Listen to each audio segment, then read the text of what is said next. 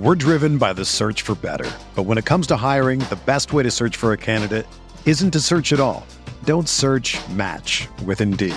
Indeed is your matching and hiring platform with over 350 million global monthly visitors, according to Indeed data, and a matching engine that helps you find quality candidates fast.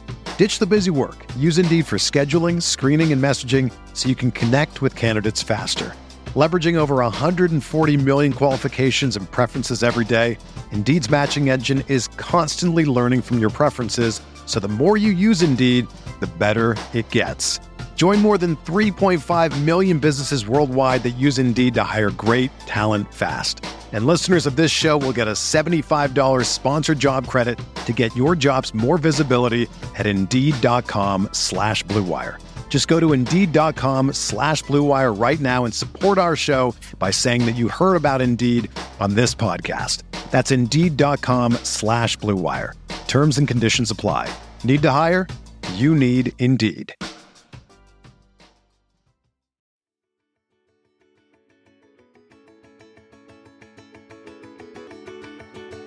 Get ready for the final shot of the third quarter. It's Kemba fires it and makes it!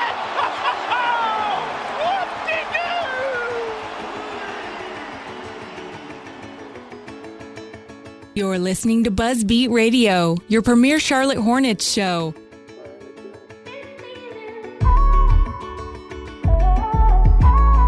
All right.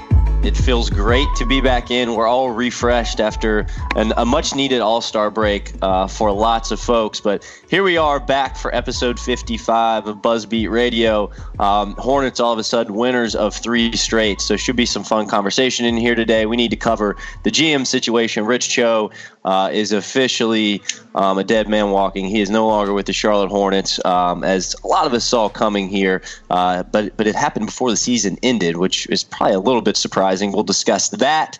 Again, the 3-game winning streak, what lies ahead for the Hornets as the season really, it's the All-Star break. You think, okay, now the second half starts, but no. We're far past halfway in the regular season. So a lot to come on this episode. Don't forget, we are a proud member of the Almighty Baller Radio Network.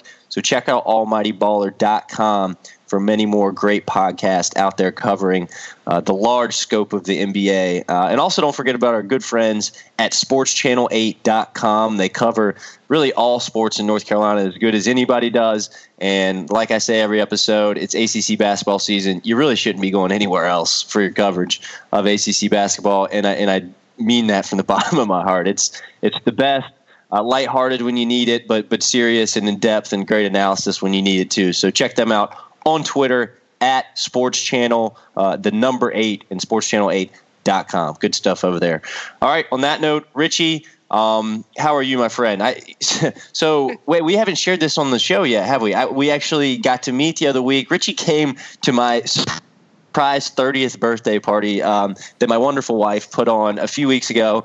And there were like, I don't know, Richie, like 40, probably 35, 40 people there. Yep. And as I'm looking out like into the crowd of people there, as the garage door comes up and I had no idea that the party was for me, I see the face of Richie Randall and fixated on that face immediately when we embraced each other and hugged. It was really, truly a great BuzzBeat moment. We should have a video of that, Richie. But how are you, my friend? I'm doing good. Yeah, it was definitely a good time. Travel up to see you. So now I've seen Brian in person. I've seen Spencer in person. And so we just got to get you two together. And maybe all three of us can be in the same place at the same time. But I just remember when that garage door came open, you were like, is that Richie Randall?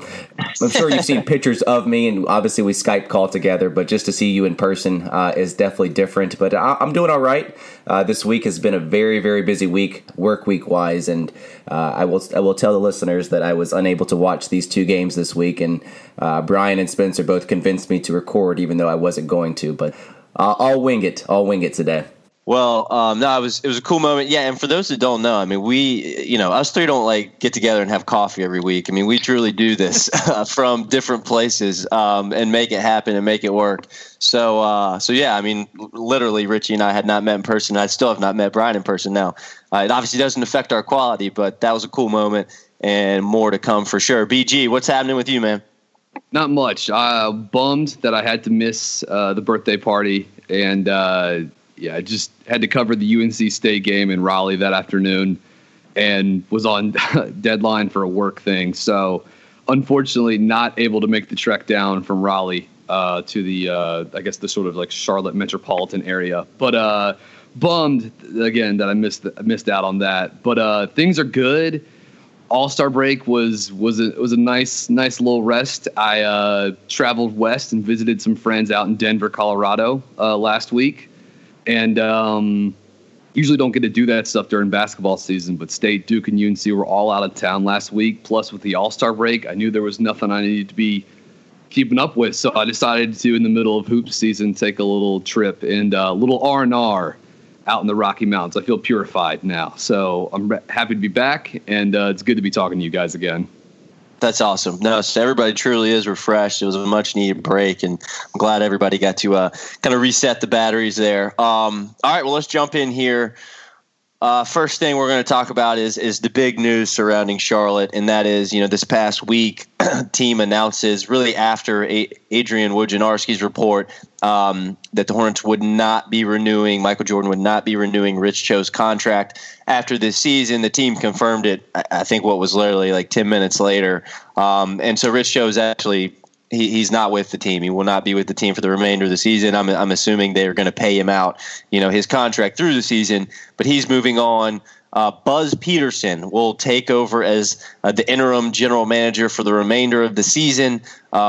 Just a little background for those that don't know, I'm sure most do. Buzz Peterson was Michael Jordan's roommate at Chapel Hill, best man in the guy's wedding. The two are very, very close. So we'll talk about that more later, but just to throw that little nugget out there. So he'll take over for the remainder of the season. Good thing he won't have the ability to make a whole lot of important decisions. And then, we've got names like Mitch. We heard that rumor over a month ago that, the Hornets would be interested in approaching him about this opening and this opportunity.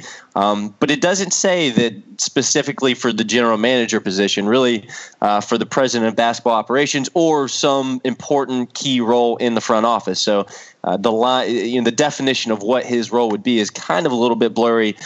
We've heard a few other names.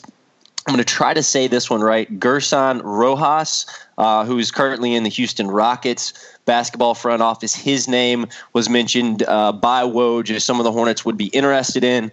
And then there's some, people have their opinions on who might be interested. We can get into some of that later as well. But those are really the two names, Mitch Kupchak and Rojas, in Woj's report, which is the one I'm going by to be accurate. The rest is speculation. So let's start there. My first question, and Richie, I want to throw it to you. Are there any positives here of what happened with Charlotte this week? Can you find a silver lining, or is this a negative? Your opinion? I mean, I wasn't the biggest fan of the news. I guess the silver lining is I kind of like the fact that they kind of got rid of Rich Cho right now, hoping maybe they can bring in a GM or somebody in the front office, like you said, to start the process early. I felt like if you waited to the end of the season, your draft season comes up around, it seems like everything comes up at you quick when that season is over. So I don't mind the timing at all. So that's my silver lining. But to me, there's a lot of negatives to this, and you just see the dominoes in place. Buzz Peterson, his best friend, you see him sitting courtside. MJ and Buzz are really, really close, and I thought we got away from that when we hired Rich Cho. I thought Michael Jordan was taking a step in the right direction. He was going to have his hands off and let Rich Cho make the decisions. And it seemed like that was the case early on. But we've always heard these disagreements and whose acquisition was who made that pick, who made that trade, who was responsible for that.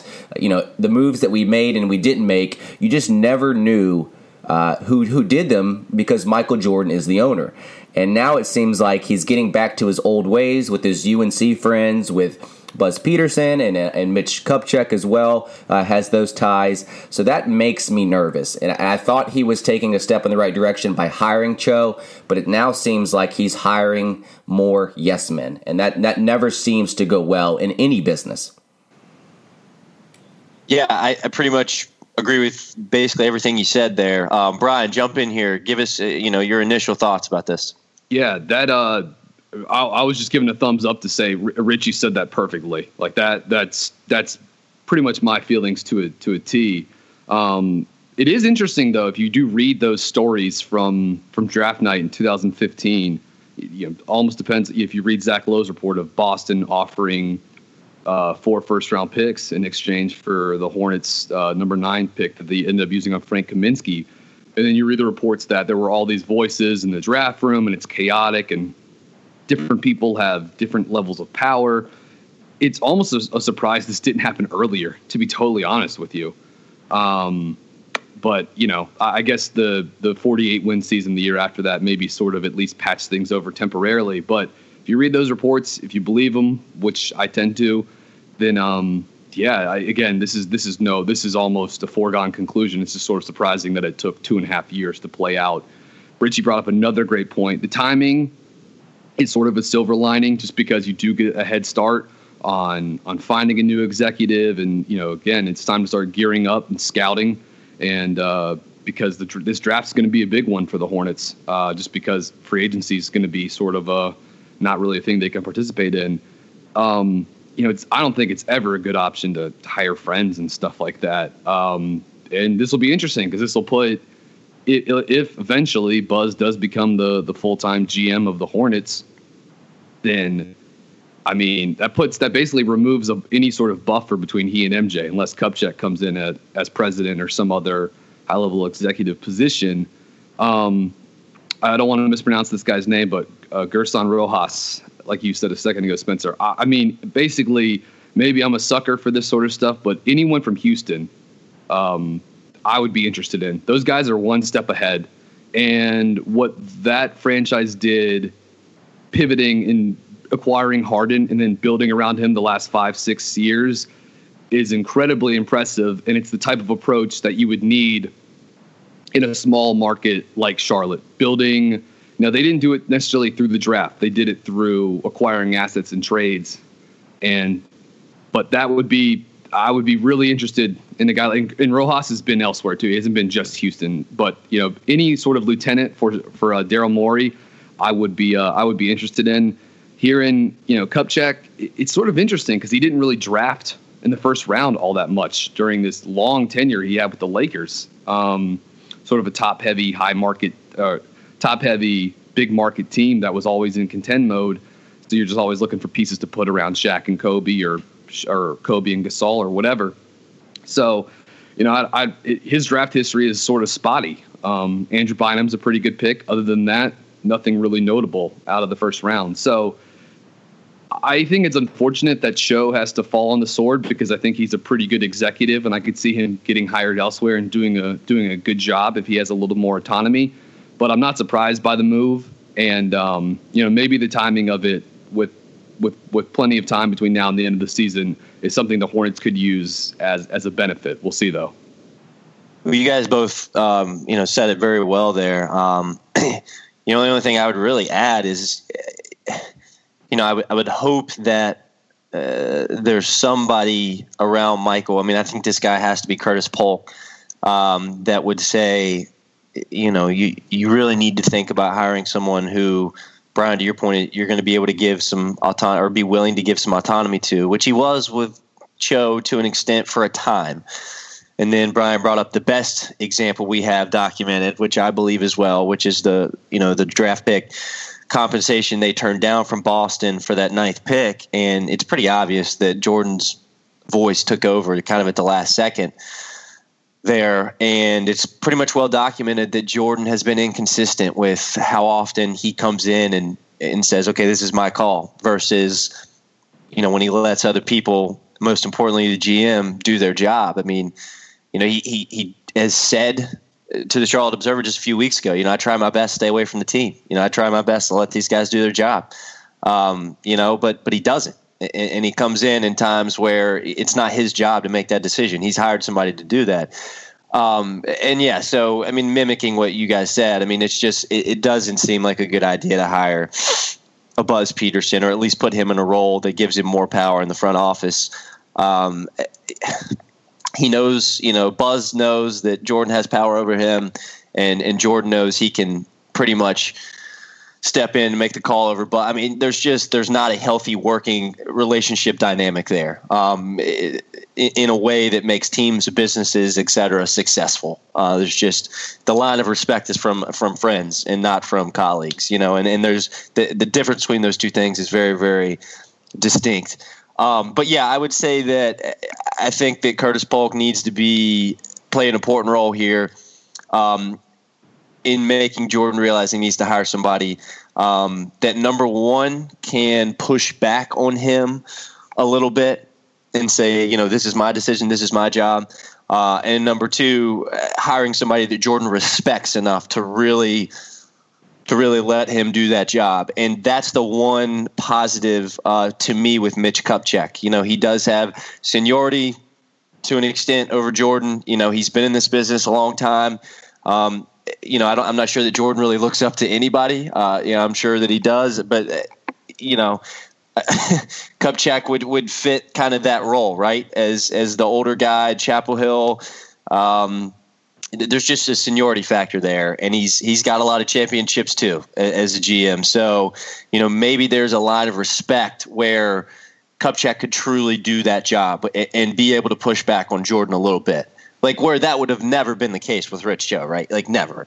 So, in Rojas, like if you're that guy, I mean, that is a super attractive fit for me. If you've been in Houston's front office and you've seen you've worked with Daryl Morey and you've seen the way they operate and how they work trades and free agency, it's masterful. But if you're that guy, why in the world would you come to Charlotte? I mean, it just makes zero sense.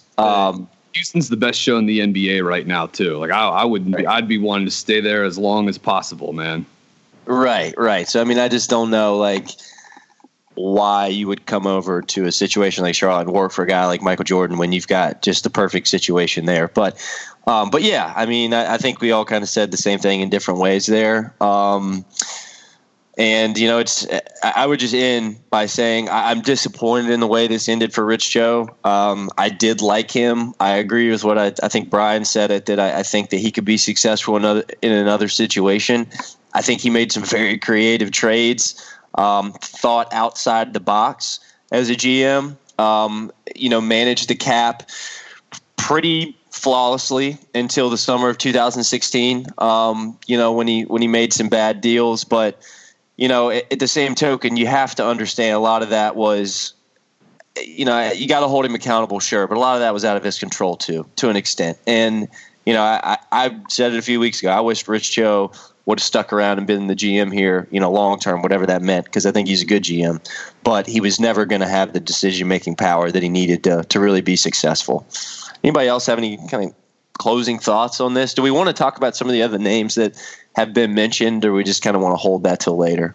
I just want to throw in two things real quickly, and then we can get into some of the other names. But, you do wonder what I'd love to have been a fly on the wall during the night of the 2017 NBA draft when Malik Monk becomes available, a guy that the Hornets haven't worked out.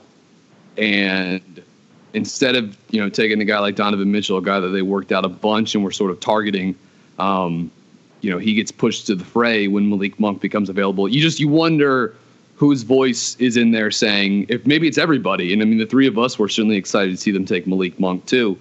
But yeah, it's, again, hindsight's 20/20, but you look at it now, I mean, Donovan Mitchell's averaging 20 a game, and you can maybe make a case that he even deserves Rookie of the Year over Ben Simmons. So again, you wonder if there was a similar event in 2017 to 2015, but that's I'm speculating wildly there. So I should probably just table that. And then one other exercise too. I want you guys to step back into the time machine with me. Come on, plenty of room in the time machine with me.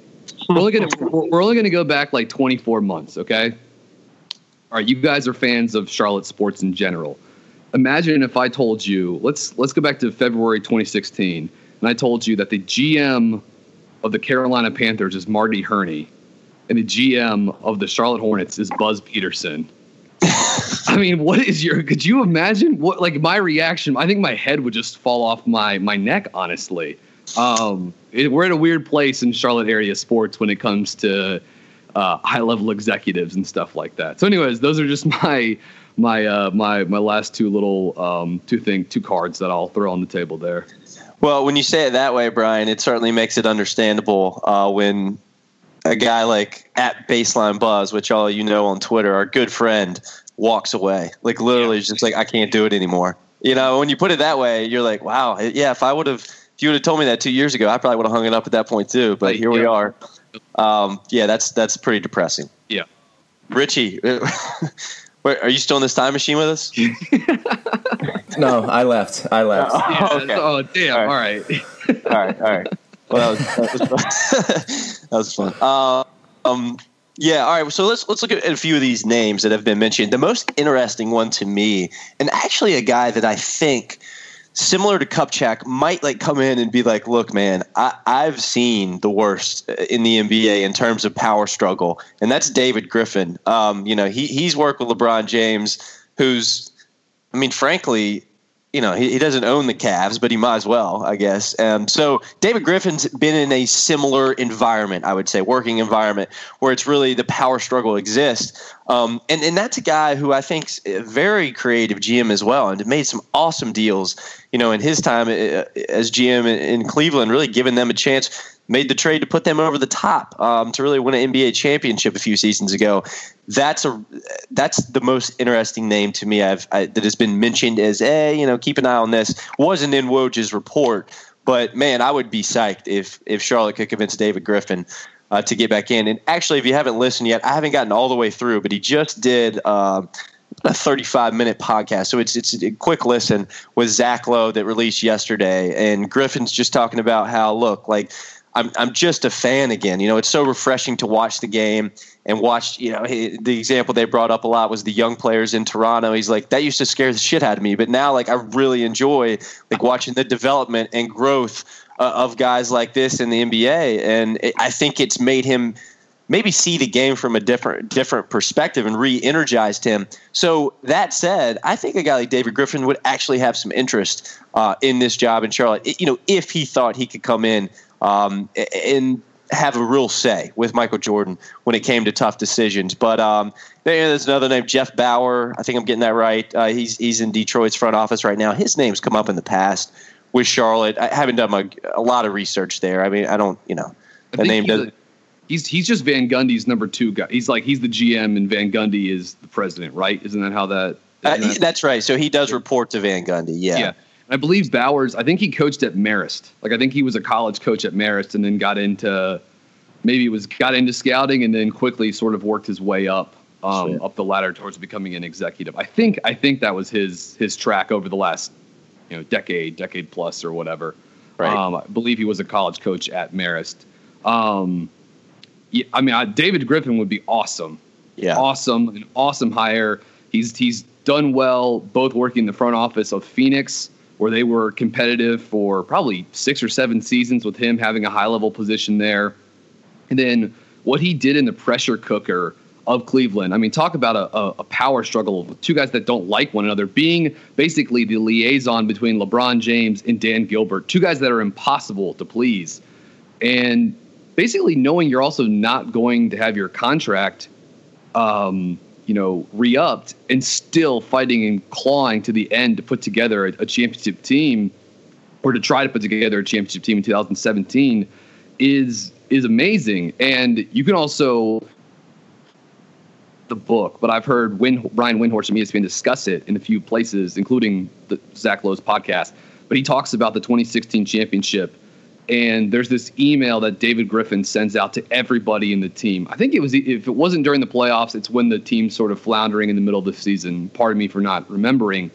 But basically, he sends out this just legendary email of, basically that rallying the troops and getting everybody on the same page. And that's sort of where the Cavs hit another level right after that. And look, that's sort of this intangible quality. That's not, knowing the cap and putting together teams and drafting players and et cetera.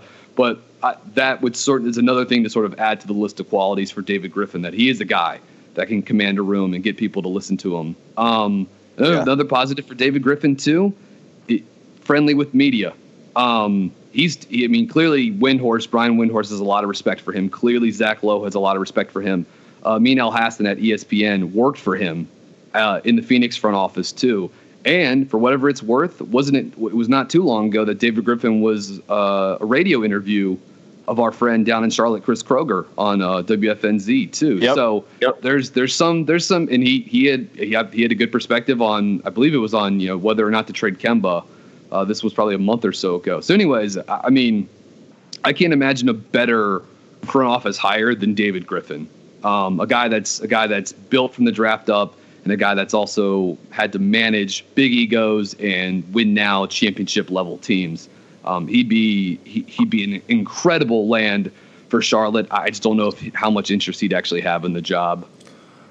Yeah, I mean, all these names are fine and well, but just kind of going back to our previous point, any outside hire that's not a friend of Michael Jordan, it just kind of makes me a little bit wary, because I feel like we're going to go through waves in sense of, okay, it's your pick, it's my pick, it's MJ's pick. I just think that until he gives and relinquishes full control of the acquisition side of basketball, all these names are fine and well, but it still kind of makes me a little hesitant, because really, when it all comes down to it, it could just be Michael Jordan's say at the end of it all. I do have a question for you all. If we do get a new GM, I mean, we will, but do you think they will look for a new coach? Like, do you think Clifford's name is tied to this as well? Yeah, I mean, I think Clifford has, and I think it's pretty well documented. I mean, there's a lot of respect between Jordan and Clifford. It feels to me like that relationship is still pretty stable. But it's a great question. I mean, again, it depends on what this GM hire is. I mean, I think if you get a guy like David Griffin in there, or Jeff Bauer, or an outside presence, I think the conversation changes. Obviously, if Buzz Peterson is going to take on a lot of this responsibility, then I don't think Clifford would go anywhere. I mean, I really think Jordan likes Clifford, and I think he wants to stick with him and see this through. I think Clifford has a few more years left on his contract, so I don't really know why they'd be in a rush here from that perspective. But I think it's a good question, and I think it's all on the table right now. Yeah, I mean, there is something to be said about if you hire a new executive, especially an outside guy, that they might want to hire, quote unquote, hire their guy.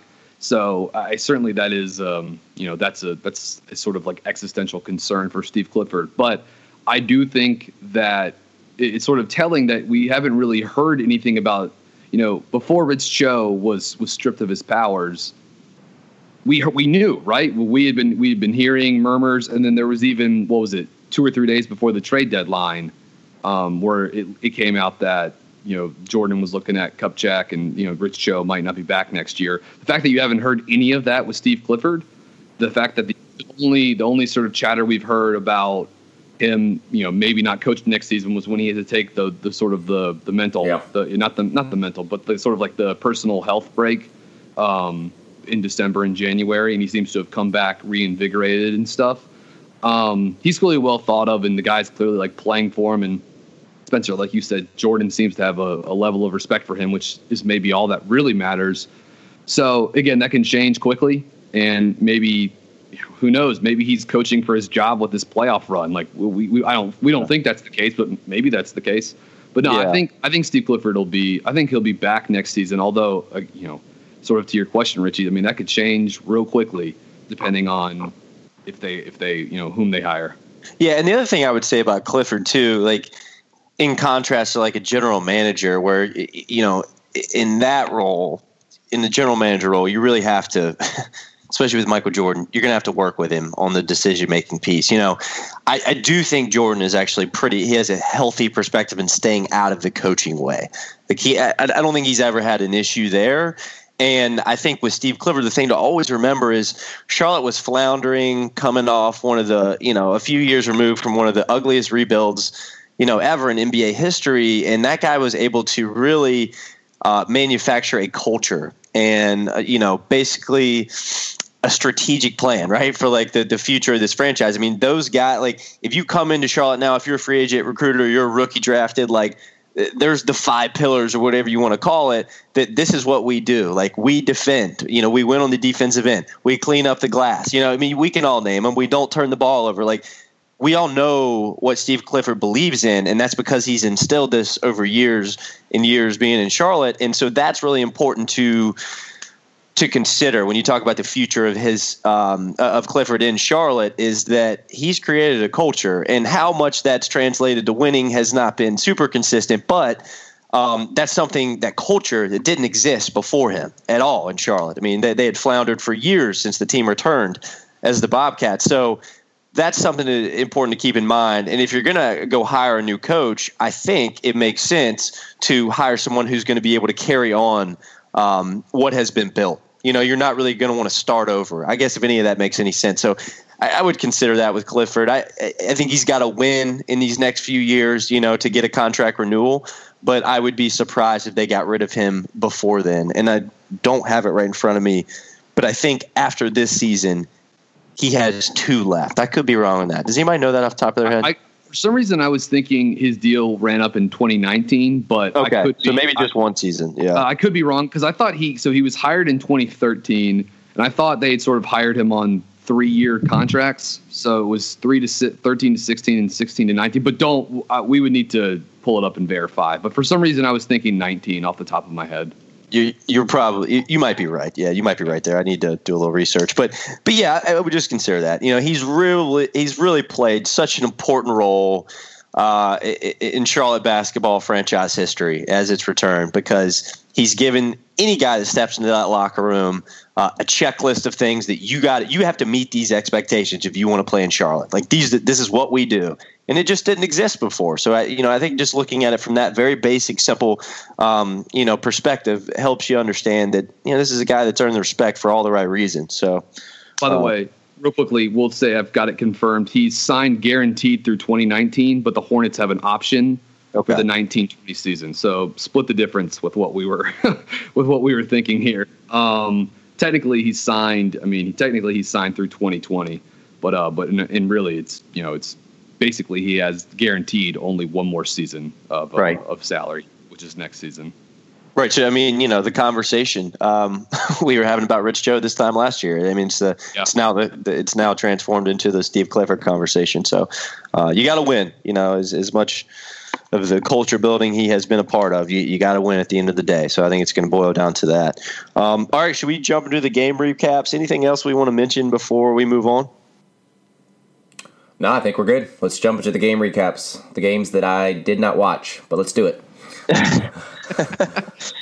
All right. I will say this. I did watch a little bit of the Brooklyn game on Thursday, but not too much of it. But I was unable to watch the Washington game. I thought I recorded it, and then when I got home last night, nothing was recording. So I had to record like the 1 a.m. like rerun schedule. So I wasn't staying up for that. So I have it on my DVR, just haven't watched it yet. Yeah, I got a question to pose it to you guys. If there's a Hornets game, but Richie Randall doesn't watch it, and Stephanie Reddy isn't on the sideline. Yeah, did it actually happen? Did that game actually happen? Right? Did these 2 wins that we just had after that, the Hornets just had after the All-Star break, did they in fact happen? Yeah, exactly. Tree falls in the forest, nobody's around, nobody hears it. Did it actually fall? I think you have a point there, Brian. I'll have to ponder that the rest of the day and give you my answer. Yeah. I'm not sure. All right. So Hornets do get a win over Brooklyn on Thursday night, pretty convincingly, although the game was close, through midway through the third quarter.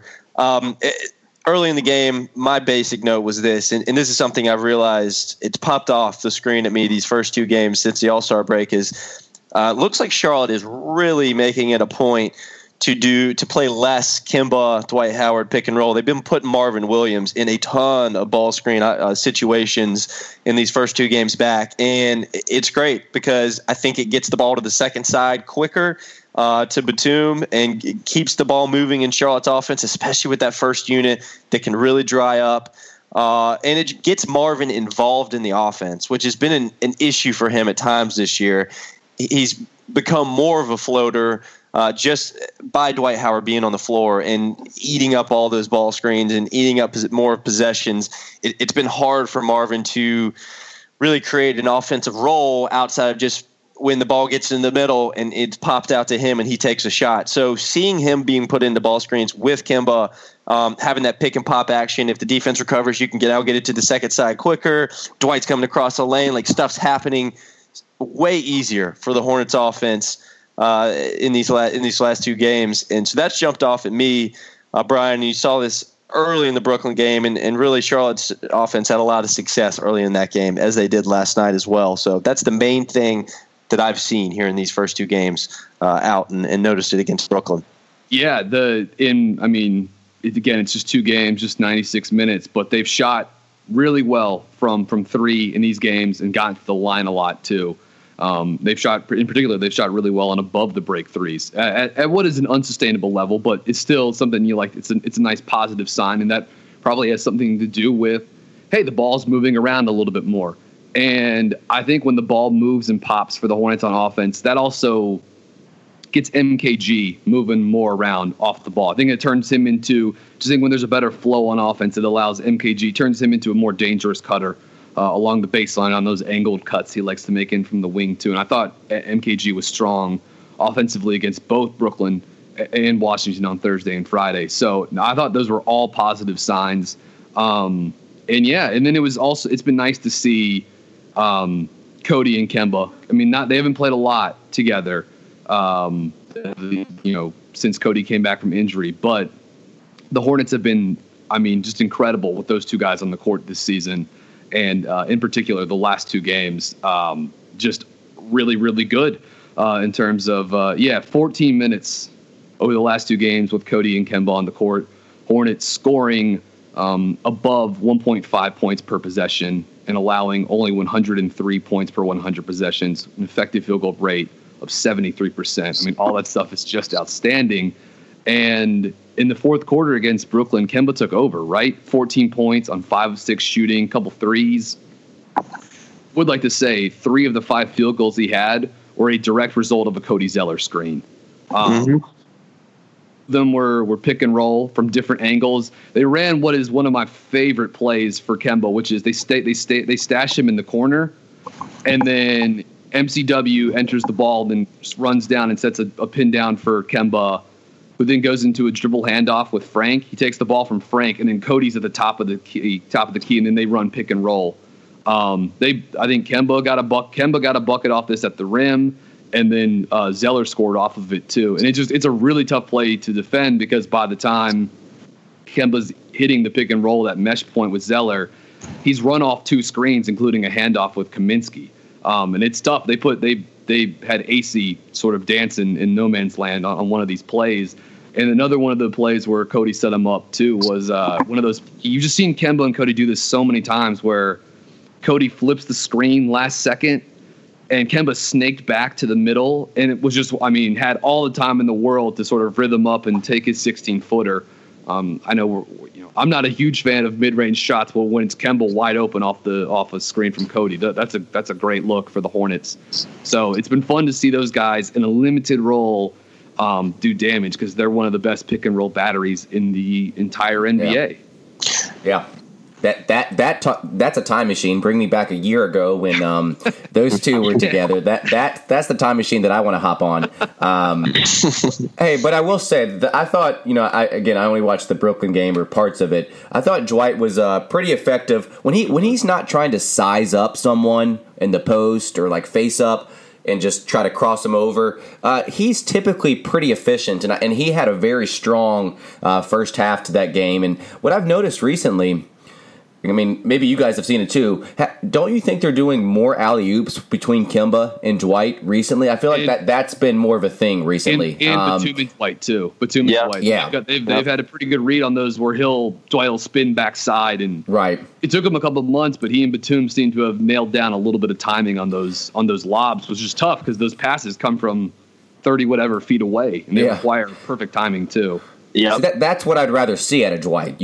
Just put him in the short corner or do a quick pick and roll, him run hard, do an alley-oop. But kind of back to what Spencer was talking about, if it's a Dwight pick and roll, it seems like everyone just kind of stands off to the side and they don't really have a role. But if he runs hard and looks for the alley-oop, that's an option. But if we can get Marvin more involved in the pick and roll, more things open up in the passing game. Marvin does well with the ball in his hands. And I think Marvin himself had like an 8-0 run in the first quarter just by himself that forced a timeout early from Brooklyn. Kaminsky in the Brooklyn game. Did he have? I think he had a good game last night. Again, I didn't watch it, but Kaminsky in the Brooklyn game, man, he was just like twisting, turning, throwing up shit. Was not going in. Typical Kaminsky. Like he's just so off balance when he gets down in the post. Sometimes it's just so hard to watch. But didn't he have a good game last night though? Yeah, he had a great game. Great game. Yeah, and last night we can talk about it more in a minute, but he was just shot ready, and Washington's defense was something to marvel at. But I mean, look, Kaminsky he saw a few go in early, albeit it was off of Keith Morris just getting completely lost on the defensive end and Kaminsky being wide open. But when he sees a few go in early, he can be a threat. He can be an asset offensively outside of just being able to stand at the 3-point line. But yeah, Richie, to your point, I mean, against Brooklyn, when he does have a defender that's clued in and knows that, hey, it's a threat, he can shoot from there, chases him off the line. He over dribbles. Although he can put it on the floor and spin back to his left side and he can make stuff happen, he doesn't have control of his body. There's no balance. I mean, really, there's no balance. He can't reverse pivot or spin and just keep his chest, straight up to the ground. He gets his body sideways. It's just doesn't have control of himself. And to that end, he's still not a good enough passer. He's not a bad passer, but his vision, hasn't gotten to the point where when he gets himself into that tough situation off 1, 2, 3 dribbles and that second defender converges, he just forces up a tough shot that's off balance instead of kicking it back out and keeping the offense humming. So, it's what we've talked about with Kaminsky for a long time. And it's so unpredictable. Yeah. And he just, skill development wise, he hasn't come very far. The only thing he can do at this point, really, consistently, is if he sees a shot go in, he can be a threat by just being shot ready around the 3-point line and having his defender, help in on a Kemba drive or a Batum drive or what it is and catch and shoot that thing. But the rest of his game is just still such a work in progress. Well, they tried to get him, seeing the ball go through the hoop. He even shot a technical in the Brooklyn game instead of Jeremy Lamb, who's a better free throw shooter, but that didn't seem to help either. Yeah, the Brooklyn game was not a night to remember in Uptown for Frank Kaminsky. And Spencer, you brought up the guy's a ball mover on offense, and I think the ball flows pretty well when he's spaced out and he's not just getting run off the line and forcing up tough shots. But he's not he isn't like a playmaker. You know what I mean? Like you think of a front court guy that can create shots and put on the deck and hit a guy for a 3 or hit Dwight for a lob or Cody on a cut or whatever. I mean, that's just not. He's certainly not a selfish player, and I think the offense can breathe nicely with him standing 25 feet from the hoop sometimes. But he's not it's an important distinction to make with him in terms of how good his passing skills are. Would like to just add real quickly. Starters were great against Brooklyn.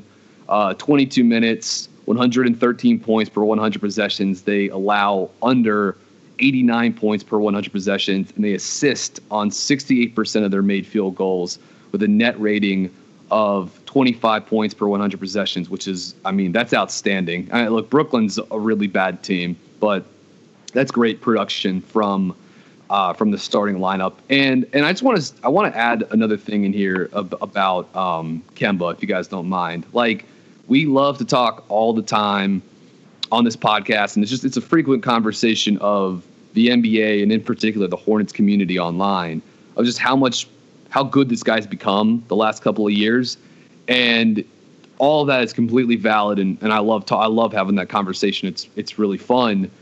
I think what's even more impressive too is not only has Kemba become a lot better, he's become better in ways that are perfectly suited for the current rule structure of the NBA. He is Lillard for the best, and maybe Curry. Those and maybe Kyrie. Those are the 4 best pick and roll players in the world. And on any given night, Kemba can be the best in the world. And as good as he's become, shooting off the dribble, shooting off the catch, getting to the rim, getting fouled. He's become a great modern day NBA point guard. He's built his game. He's improved in a way that allows him to maximize everything in his skill set. And I think that's really I don't know if that happened by accident or or whatever, or if that was something he trained for specifically. But it's really impressive to see how nicely he fits into the way the modern day NBA offense is played, and it makes you wonder like what that guy could look like if he played for an offense like Houston or Golden State or whatever that he had more spacing and more screen threats and more shooters around him. I mean, he's a really special player, and it was so much fun to watch him operate in the second half against Brooklyn, especially in that fourth quarter. No, I think it's a great point, Brian. And the only thing I would add to it is that, I think it all started with Kemba when he added that shot.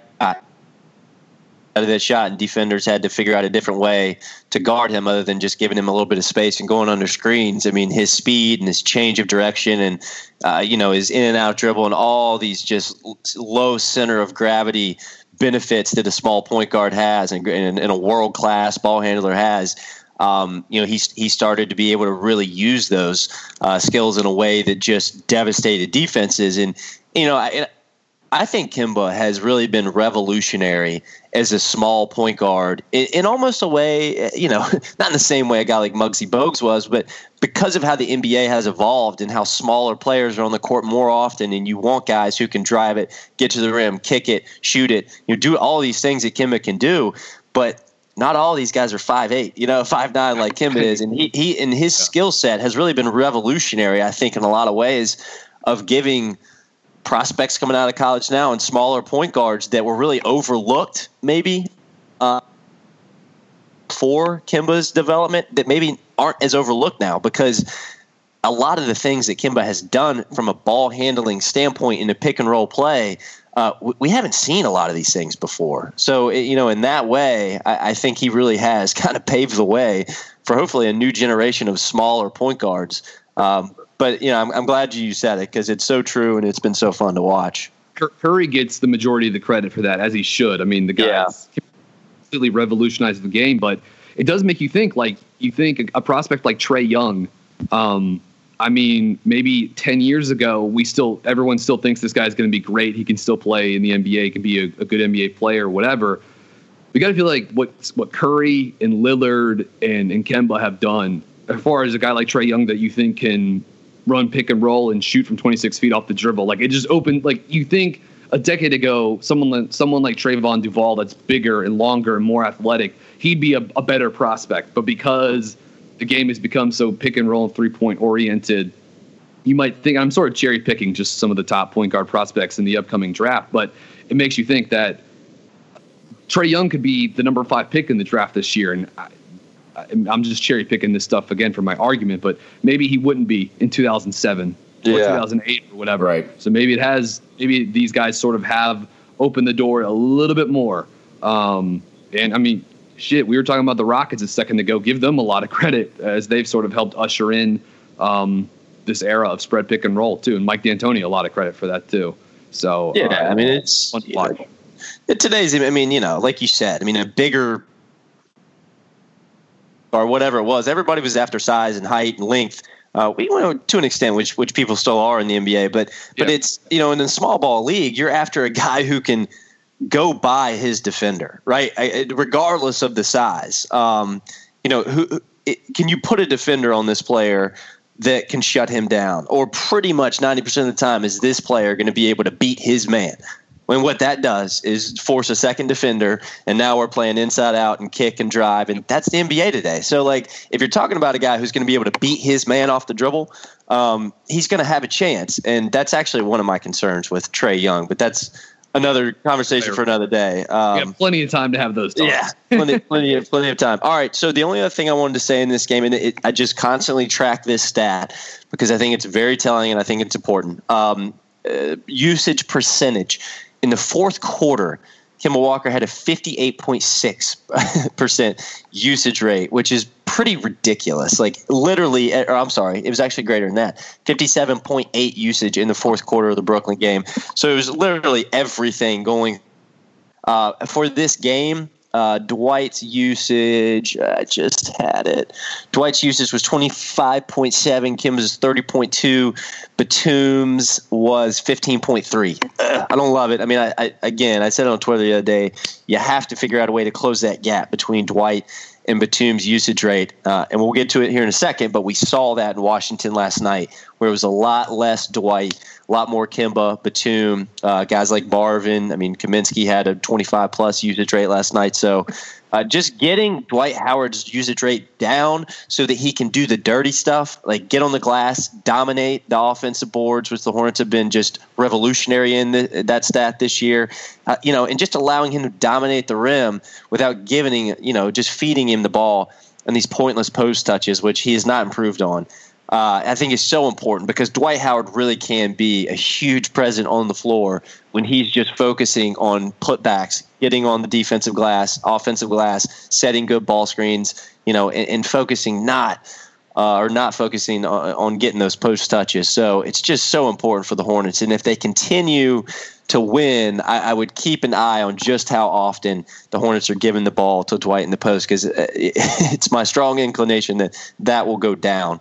But we'll continue to track that. All right, let's get over to Washington. A game last night where it felt like, all right, this is the one that the Hornets. These are the kind of games the Hornets are going to have to win. They can't just win the games at home against the teams they should beat from here on out. They have to win these important games on the road against better teams, and they dominated Washington last night. I was frankly shocked at how bad the Wizards were defensively. Both teams were on the second of a back-to-back. But the Wizards looked like the team that was truly on the second of a back-to-back after coming off a win in Cleveland the night before. They were sleepwalking defensively. And I mentioned a little bit earlier, but Frank Kaminsky was a huge beneficiary of that. He makes 6 threes in this game, so 6 of 9, scores 23 points. I dare to say this is probably his best game of the season. And Markieff Morris, numerous occasions, fell asleep early in the game that left Kaminsky wide open. He saw a few go in. I mean, Kaminsky was feeling it so much by his 6 3-pointer. He shot it from the right wing, held the follow-through for about 5 seconds, looked at the crowd, then looked down at the Wizards bench, and then took off the other way. And I haven't laughed that hard watching a Hornets game in quite some time. So Frank really feeling himself last night in that performance. But look, the Hornets offense right now is really doing some special stuff. So in the last 3 games, so obviously the Hornets 3-0 during that stretch, they're shooting 45.5% from behind the arc. That's first in the NBA during that time frame. 54.5% effective field goal, which is a stat that the Hornets have been bottom 3 in basically all season. That's 10th in those 3 games amongst the NBA. Also in those 3 games, 115 offensive rating, that's 6th. 101.3 defensive rating, that's 5th. That's a net of 13.7. That's good for 3rd. So, I mean, the Hornets have been really tops in the league here in these past 3 games. And it's, I mean, the differences of what they are doing is jumping off the page. I mean, and especially last night in Washington, Dwight Howard's usage percentage was as low as it's been in, at least 15 games. And we saw a lot of Batum. We saw some classic Cody, Kemba, which we did in Brooklyn too. But, I mean, the Hornets are as good as they've been offensively all season long. And, getting Marvin more involved in the offense. I mean, all this equals up to a team that is playing with a lot of confidence right now and seeing a lot of shots go down. I mean, how good they've been shooting the basketball has been. I mean, it's like it was in 2016. This is what we saw. And it's really opening up the entire offense for Charlotte. And Richie, I think, you brought it up earlier. It seems like there's a lot more lobs between Kemba and Dwight. And, when you got the guys from outside, I mean, Batum's starting to find his form. Marvin's continuing to shoot the ball with a lot of confidence. When you get guys like Frank going, this is just opening up a ton of space for Dwight to be more effective and for Kemba to be able to get into the lane more often. So, I think these are kind of the main factors you've seen in this 3-game stretch for the Hornets where they've played, frankly, their best basketball of the season. Yeah, and I'd also add, too, just over the last 2 games, so post-All-Star break, Hornets scoring 121 points per 100 possessions. That would be the number 1 offense in the NBA by a lot. Defensive rating over the last 2 games of 102 points per 100 possessions. So a net rating of plus 19 points per 100. They have an assist rate of 64% in the last 2 games, which is really good. They've been probably bottom 10 of that statistic for most of the season. Hornets 28 of 60 on 3-point attempts the last 2 games, 47%. The last 2 games on catch and shoot, 3-point attempts, 22 of 43, 51%. So Spencer, like you just said, I mean, these guys are just throwing them in from everywhere. And they've also shot 83% from the free throw line over the last 2 games, and they're 34-51 in the restricted area against Brooklyn and Washington, 67%. I mean, you put that together, that's a damn near perfect offensive profile. You're getting to the line, you're shooting a lot of threes, and you're hitting your shots at the rim. Also in the last 2 games, only 23 field goal attempts from 15 to 19 feet. So those crappy, those sort of like crummy, mid-range shots, they have not taken a lot of them. And over the last 2 games too, only 7 field goal attempts that have been mid-range shots from 20 feet or further away from the hoop. So they're getting everything is. I mean, you saw it against Washington, everything was at the rim, or it was a 3-pointer from above the break. Kemba's been incredible. 68 minutes the last 2 games. Plus the Hornets are plus 32 with him on the court. 51% from the field, 50% on threes. Marvin 7 of 12 on threes over the last 2 games. Kaminsky 7 of 11. And also worth mentioning, Cody Zeller, 11 screen assists in the last 2 games, too. 7 of which came against Brooklyn, 4 against Washington. And 3 of those, like I said earlier, against Brooklyn came in the fourth quarter on Kemba Walker. So, I mean, it should also be mentioned, too, both those games, the Hornets had offensive rebound rates over 30%. And that's where Dwight's helping out. This is sort of, I think the 3 of us, we got excited in the offseason when they acquired Dwight, mostly for the rim protection, but also because this is sort of what we thought he was going to be, right? An offensive rebounder, a rim runner, a lob threat, giving this team an easy, hey, offense is bogged down. Instead of a post-up, let's see if we can get this guy a lob over the top. Like those should be the easy points you get to when everyone's gassed and you're sort of locked down on offense. And it's been fun and refreshing to see that. We'll see how long it lasts. But getting a good win on the road in Washington on the second night of a back-to-back. I mean, Spencer, I know you said Washington. They were on the second night of a back-to-back too, but they kicked ass the night before against Cleveland, against the reinvigorated Cavs. But I watched that entire game. I taped it and watched it after the Hornets game on Thursday. And the Wizards were great in that game. Scored 120 points per 100 possessions over the final 3 quarters. I mean, they just torched Cleveland's defense. And I even thought the Hornets did a good job against Washington's small lineup of Beal, Satoransky, Oubre, Porter, and Morris. That lineup destroyed Cleveland the night before, and the Hornets shut them down in the first half in the second quarter last night. And kudos. It was one of the best games the Hornets have played all season. Damn near 130 points per 100 possessions. I mean, it's one of their top probably 4 or 5 offensive games they've had all season. They were terrific. And they played great in the first half offensively, even without Kemba having that good of a game. And then once he got it cooking in the second half, like you knew he would, just top to bottom, one hell of a performance from Charlotte. Yep. You just said it. It was their 5th highest points per possession game of the season, Brian. Let's see. Charlotte finished last night with a clip of, 128.7, 5th highest. And let's look at this. Let's consider that, and then consider Dwight Howard's usage rate last night, 17.4, one of the lowest of the season for him. You got guys like Frank Kaminsky actually led the team in usage, 29.7. I mean, Jeremy Lamb's 3rd, 23.3. Marvin Williams, 22.9. Michael Carter Williams with some very solid minutes quietly here recently, 22.5.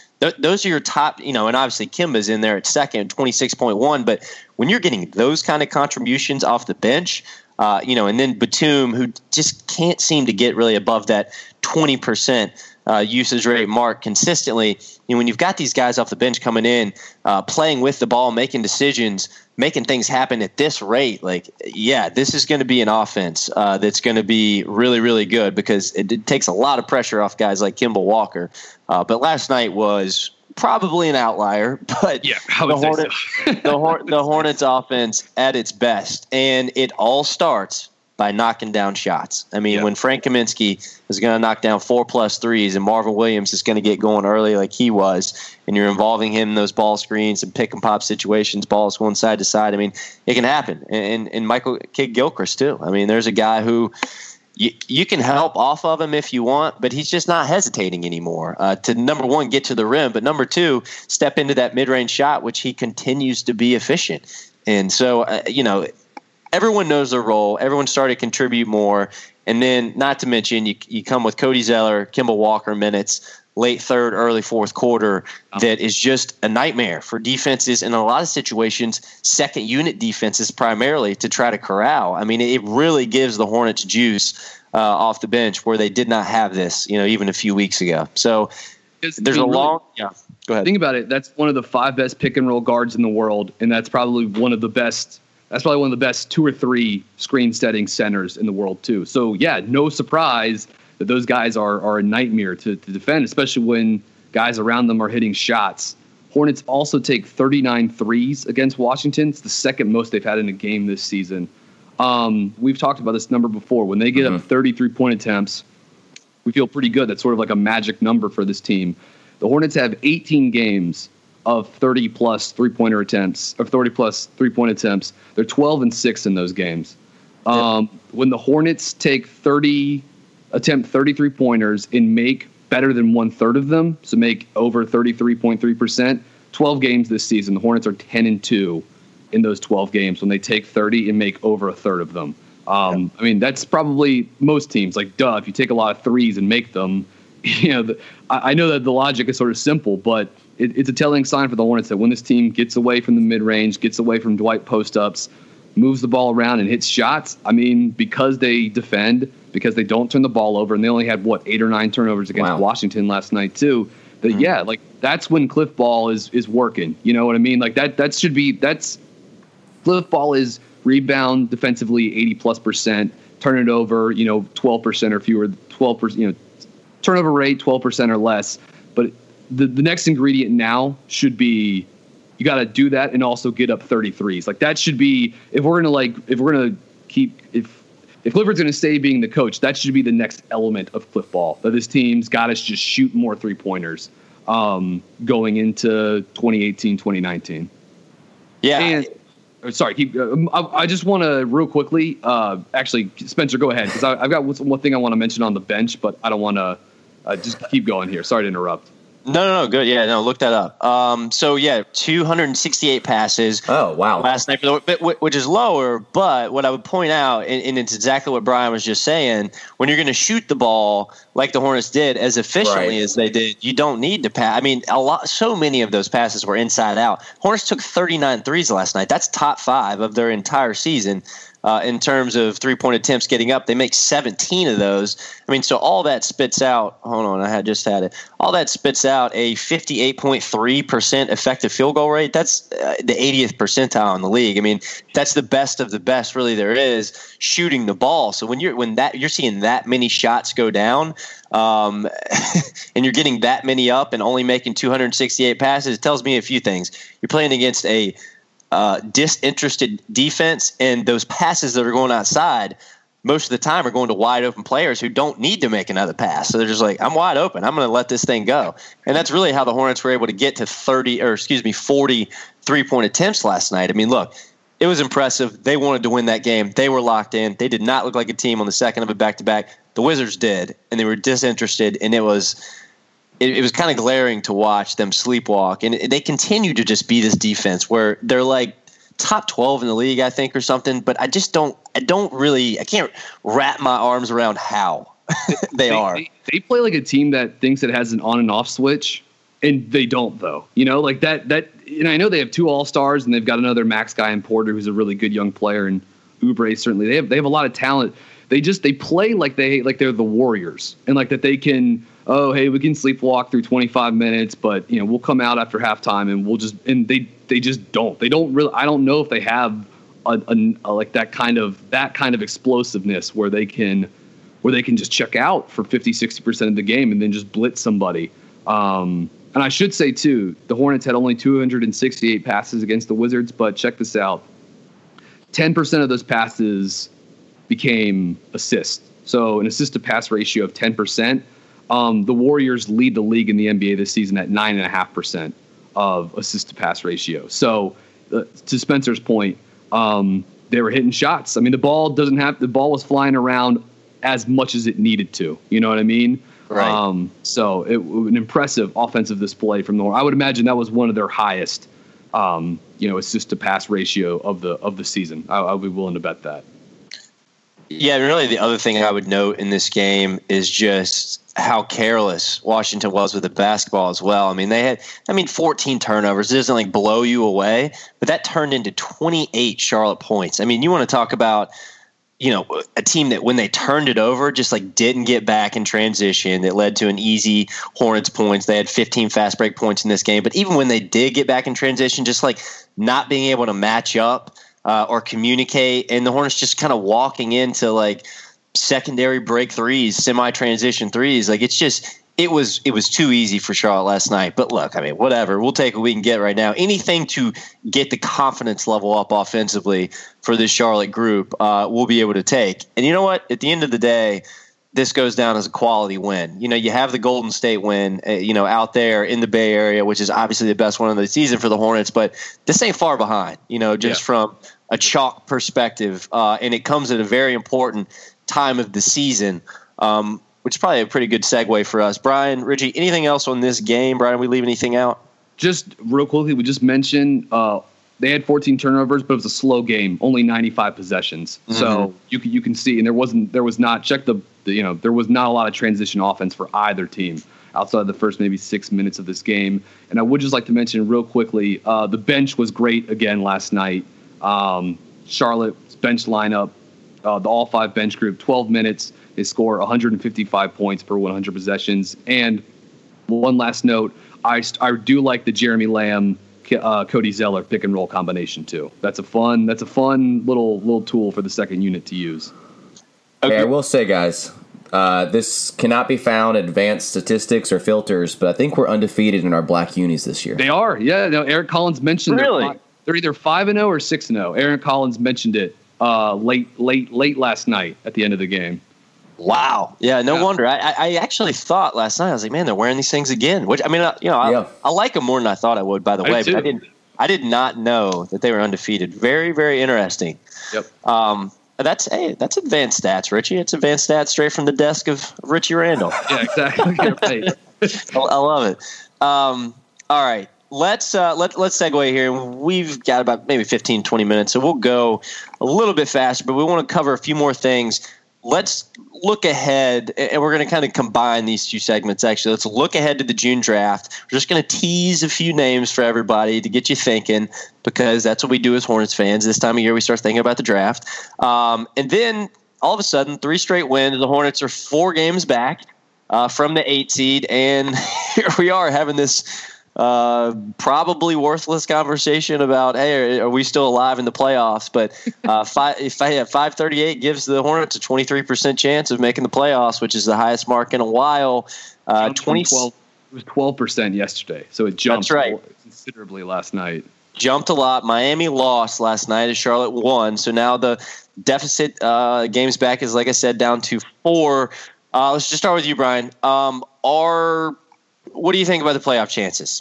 Just give me your paragraph. Real quickly, I don't. They're facing an uphill battle. They could totally do it. My confidence is low. They've basically got to win 75% of their games from here on out. I know it's 22% chance. That's still not great. And I don't know if you even want to make the playoffs just so you can get 2 gate receipts and have the Raptors beat you in 4 or 5 games or whatever. So no, my confidence is still rather low on them making the playoffs, unless what you've seen the last 2 games, they can carry it over somehow. Yeah, I would agree. Unless we wear our black jerseys all the way out, I don't think. I don't think we're going to make. Yeah, I don't think we're going to make the playoffs, but I definitely, like I've always said, we're just going to keep pushing and pushing and pushing, and we'll be in the picture. It's interesting to see that number jump from 12 to 23, and that definitely puts a little bit more positive light on our playoff situation. And I know that our remaining schedule is one of the worst, if not the worst, in terms of percentage-wise left, so that's favorable in our direction as well. So I don't want to make the playoffs. Because, like you said, Brian, it's just going to be 2 home games, and then we're done. But I definitely think that we're going to be in the picture come April.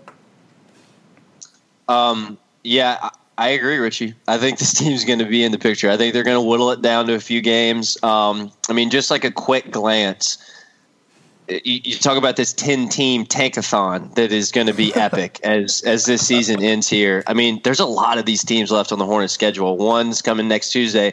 Let's just go down it real quick. Chicago, 1. Brooklyn again, 2. Well, you can't count Brooklyn because they don't have their pick. But right. Phoenix is 2. At Atlanta, there's 3. New York, they've worked their way in there. That's 4. Memphis, 5. Dallas, 6. New York again, 7. Chicago again, that's 8. Orlando, that's 9. So you just talk about those games right there. It's hard to imagine Charlotte, a team that's going to be working real hard, losing any of those basketball games. So there's 9 wins right there, and then really there's no road trip. There's no West Coast road trip left on the schedule. The hardest game on the road, you got to go to Philly twice, actually. The hardest stretch is coming up starting next Wednesday. You go to Boston. Then next Friday, you go to Philly. Then next Sunday, you go to Toronto. That's the toughest stretch left on the Hornets schedule. The next road trip they have includes Atlanta, New York, the Knicks, Philly, and Brooklyn. So you think you can get 3 of those 4. And then all the games I just mentioned with all the tankathon teams, like – There is a world in which the Hornets are really actually still alive, and the fact that they're playing their best basketball right now is encouraging. But, I think these next 5 are really important. Why? Because, again, the toughest stretch for the Hornets is coming up starting next Wednesday at Boston, at Philly, at Toronto. But before that stretch, you've got at home tomorrow afternoon, you got Detroit, and then Tuesday you have Chicago at home. You got to have both of those.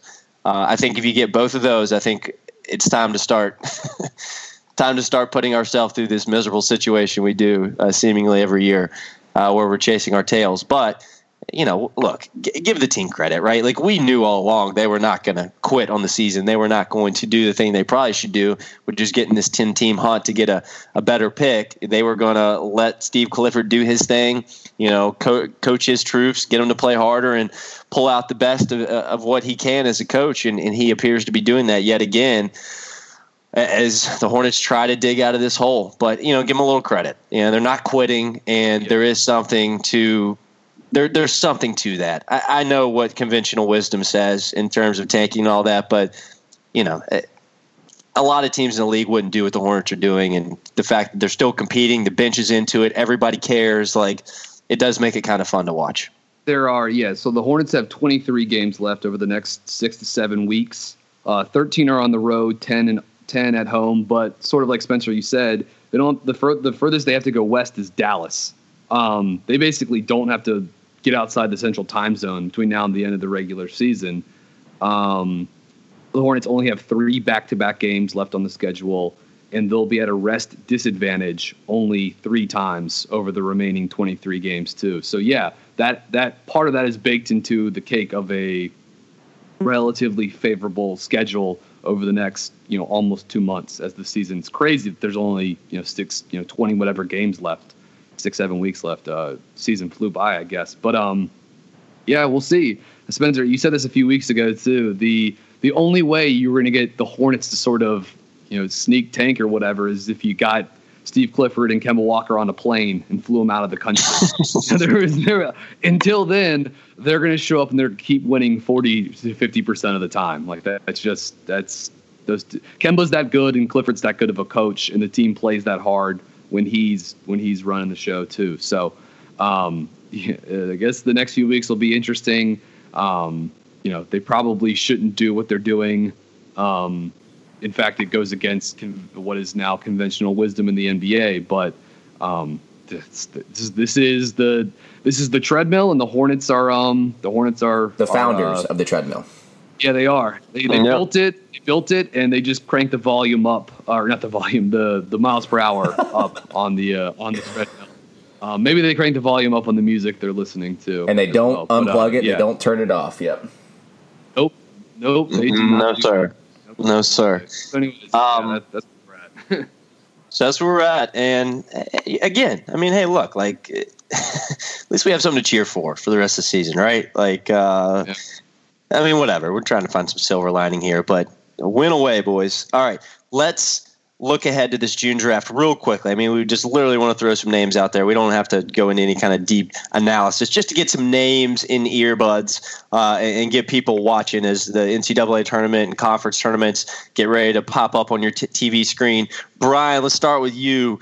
Give us 3 names that interest you as potential future Hornets. And let's pretend, like the Hornets are going to pick between that 10 and 14 area in the lottery. Give us 3 names that you're interested in. Yeah, right now, this was before last night. Currently, the Hornets are given a 91% chance of the 11th pick.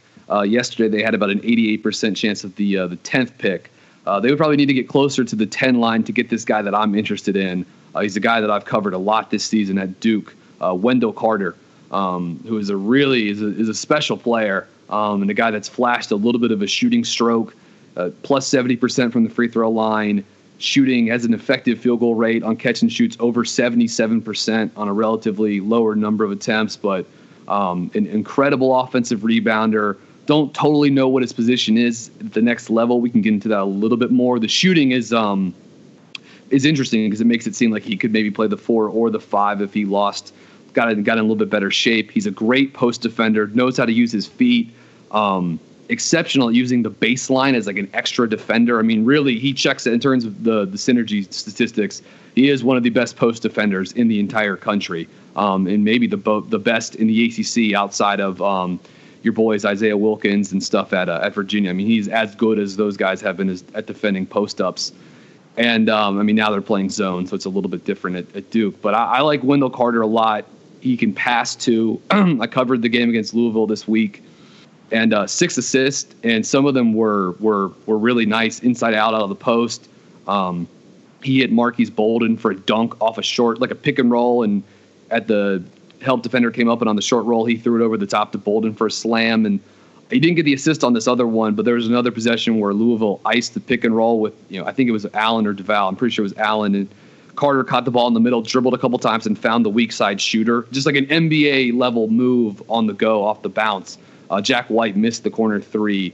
Look, I know Carter's not a perfect prospect. He's got some holes, but if you could get a guy like this at 10, and again, he's probably projected closer to the 7 or 8 range, but you never know what could happen. And I just think he's a really good player that's been overshadowed a little bit this year because he's been playing alongside Marvin Bagley. But I think he's a really special player. And since I went kind of long on him, I'll just throw out the Bridges brothers, Miles and Michael at Nova, 2 of the other guys. That Miles Bridges is the guy we talked about around this time a year ago. I know reviews are mixed on him too, but look, I mean, the prospects the Hornets are targeting in this range, this 10 to 8 to 10 to 14 range. I mean, all these guys are going to have some sort of hole as a prospect. So no one's going to be perfect, but I'm a big Wendell Carter fan. Wow. Those were literally the exact 3 names I was going to throw out. Carter would kind of be like my third because I agree with you. I think he's probably going to go a little before the 10 to 14 range, but I think a guy like Miles Bridges, also probably a climber. I think Michigan State's going to make a run here in March.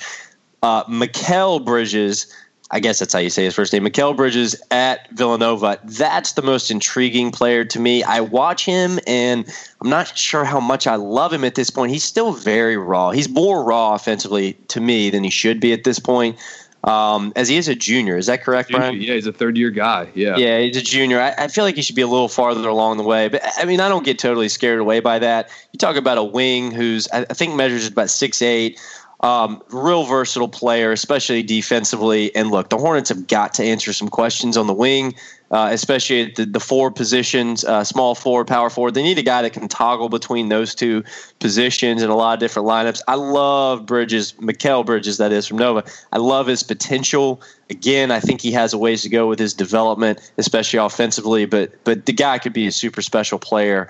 The other guy that I want to just bring up briefly, it wasn't mentioned because we had the same 3 names. I'll throw out another one, BG, and that is Kevin Knox from Kentucky. A guy who defensively, lateral quickness, how committed he is defensively. I can't get my arms wrapped around that, but you want to talk about a guy that could shoot the lights out of the gym at 6'9", and just immediately adds a dynamic offensively. I think it's a guy like that. I mean, I'm not describing a Frank Kaminsky 2.0. I mean, Knox can do stuff defensively.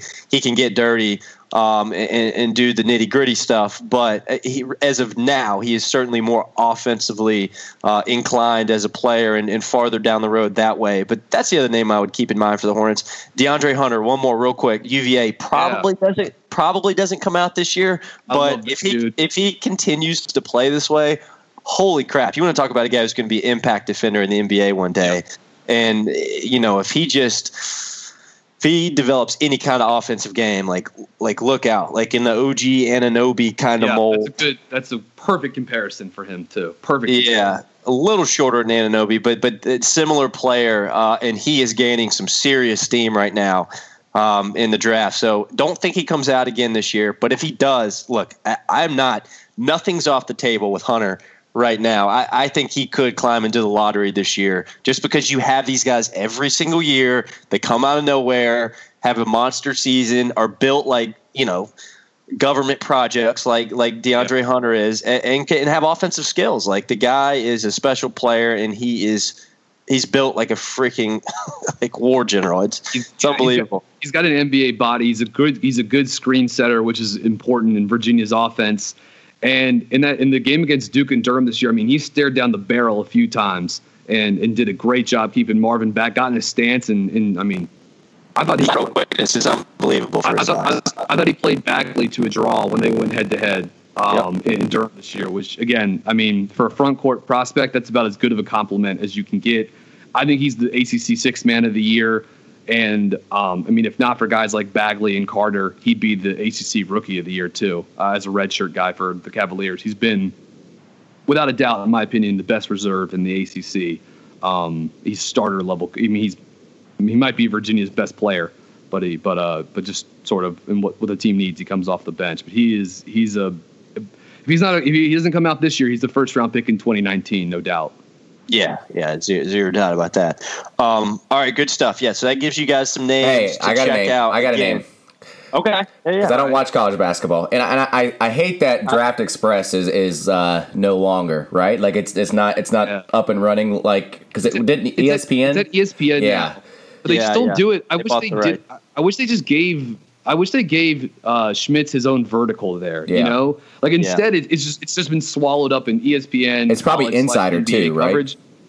Yeah, a lot of it. Anyway, is. Yeah, a lot of it is. And by the way, he's been high on Hunter recently too. Just FYI. Just a player because I obviously I don't watch college basketball to the extent that you guys do, but I like to find the diamond in the rough type of prospects, and this guy might be someone that's projected to the lower end of the first round. But Troy Brown Jr. out of Oregon, he's 6'7", lanky. He does a lot of things well. Passes the ball, does well with the ball in his hands, rebounds the ball, defends multiple positions. The one issue that kind of I've seen on him, doesn't shoot the ball too consistently well. It's not like his shot's broken by any means, but he definitely needs to extend his range. But he like a lot of players out of Oregon, is kind of a jack-of-all-trades type of player. He can do a lot of things well. The shooting just needs to improve, and if it does, he will be a solid player in the NBA, and he's young as well. He's just a freshman, so we'll see how Oregon does kind of moving forward throughout the rest of the year. That's a great name, Richie. I actually got to see him play. I'd stayed up late last Saturday. Yeah, last Saturday and watched UCLA and Oregon, and he's super skilled, really skilled, very versatile player. Comes from a system that emphasizes speeding it up, and I don't want to say de-emphasizes defense, but there's a lot of players on that team that choose to just sit on that end.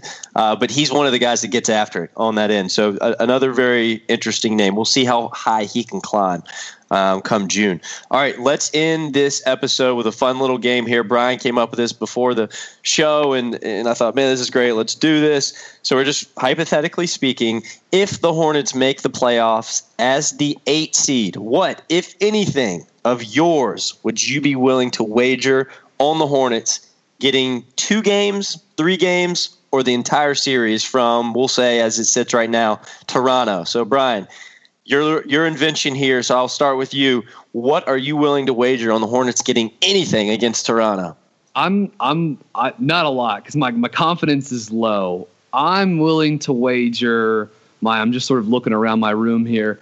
I'm willing to wager my PS3 on the Hornets getting 2 games from the Toronto Raptors in a first-round playoff series. The Raptors, maybe this is a new Toronto Raptors team as they've played faster and they're shooting more threes this year and passing it a little bit better too, higher in assist rate and stuff like that. So maybe, we've seen in crunch time they've sort of reverted back to 2014 through 2016, 2017 Raptors basketball. A lot of ISO. A lot of DeMar DeRozan mid-range shots. A lot of Kyle Lowry has trouble in the postseason. So maybe the Hornets could get a game or two, but my confidence is low. But yeah, I'm going to go. I'll bet my PS3 that I only play whenever I want to play NCAA 2010 football or whatever. I'm willing to wager the Hornets get 2 games on the Raptors, and I'm betting my PS3 and my roommate's bike that's staring right in front of me. That's what I'm going to do. I'm going to go PS3 in a used bicycle for the 2 games. What about you guys? There's a little bit of confidence there, BG. All right, so you're putting something on the line here. All right, Richie, what do you got? Yeah. No, I mean, I got nothing of value. I am not willing to wager anything but like a box of Kleenex if we get 2 games.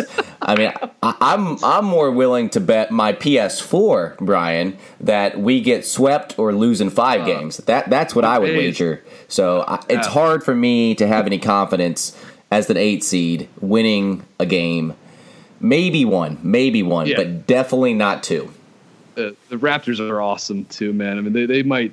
If in a hypothetical 1-8 first-round series of the Hornets, I mean, they might just beat Charlotte. They might sweep Charlotte and beat them by 25 points every game, too. Yeah, the Hornets have not matched up well with Toronto this year. Brian, you bring up a great point. It depends on how Toronto plays come postseason versus how they played in the regular season.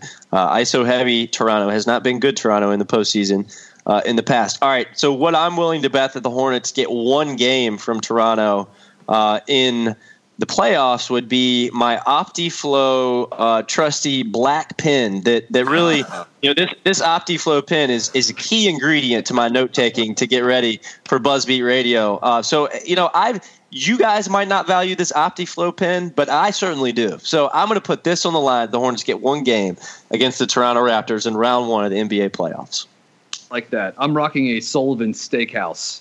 It's a restaurant here in Raleigh. Okay. That's an important part of my note-taking and my preparation for the Sullivan podcast. Steakhouse. Okay, Brian, we'll see how you roll here. You got a little side gig if you're going to Sullivan Steakhouse. If they want to, throw us some food or some money, I'm all for Sullivan's. Until then, I'm willing to give them some free advertising. But yeah, with Easter dinner, Easter brunch coming up, look, if Sullivan Steakhouse wants to have us give them a little promotion, I'm willing to sell my soul a little bit there. We might have to see if Sullivan Steakhouse is a Twitter handle and give them a little shout out, letting them know they got some free advertising in this episode. So, all right, hey, I like it. We just backdoored our way into a little free ad. Okay, exactly. All right, guys. Well, look, great episode. As usual, we've gone way too long, but hey, that's what we do here on BuzzBeat Radio. We're sitting around talking basketball. You listen to one of our episodes, just get comfortable. It's not something to take in on Monday morning over coffee. Make sure you have an hour plus set aside. Good stuff, as always, very fun. Hornets winner 3 straight. They are not dead yet. They're back in action tomorrow afternoon. Well, I guess, Richie, our guys won't hear this and listeners won't hear this till Monday. So when you listen to this episode, the Hornets will hopefully be 27-33. And then they will next be in action Tuesday at home against Chicago. So, again, these 2 home games coming up, very, very important before they go on the road 3 straight. All right, very good. Don't forget, Baller Radio Network. Check out almightyballer.com for lots of other great podcasting coverage of the NBA. And don't forget about our good friends at sportschannel8.com, and they are at sportschannel8 on Twitter. Give them a follow. Check out the website. All great stuff, North Carolina sports-wise. For myself, that's Richie. That's Brian. We'll see you guys next time.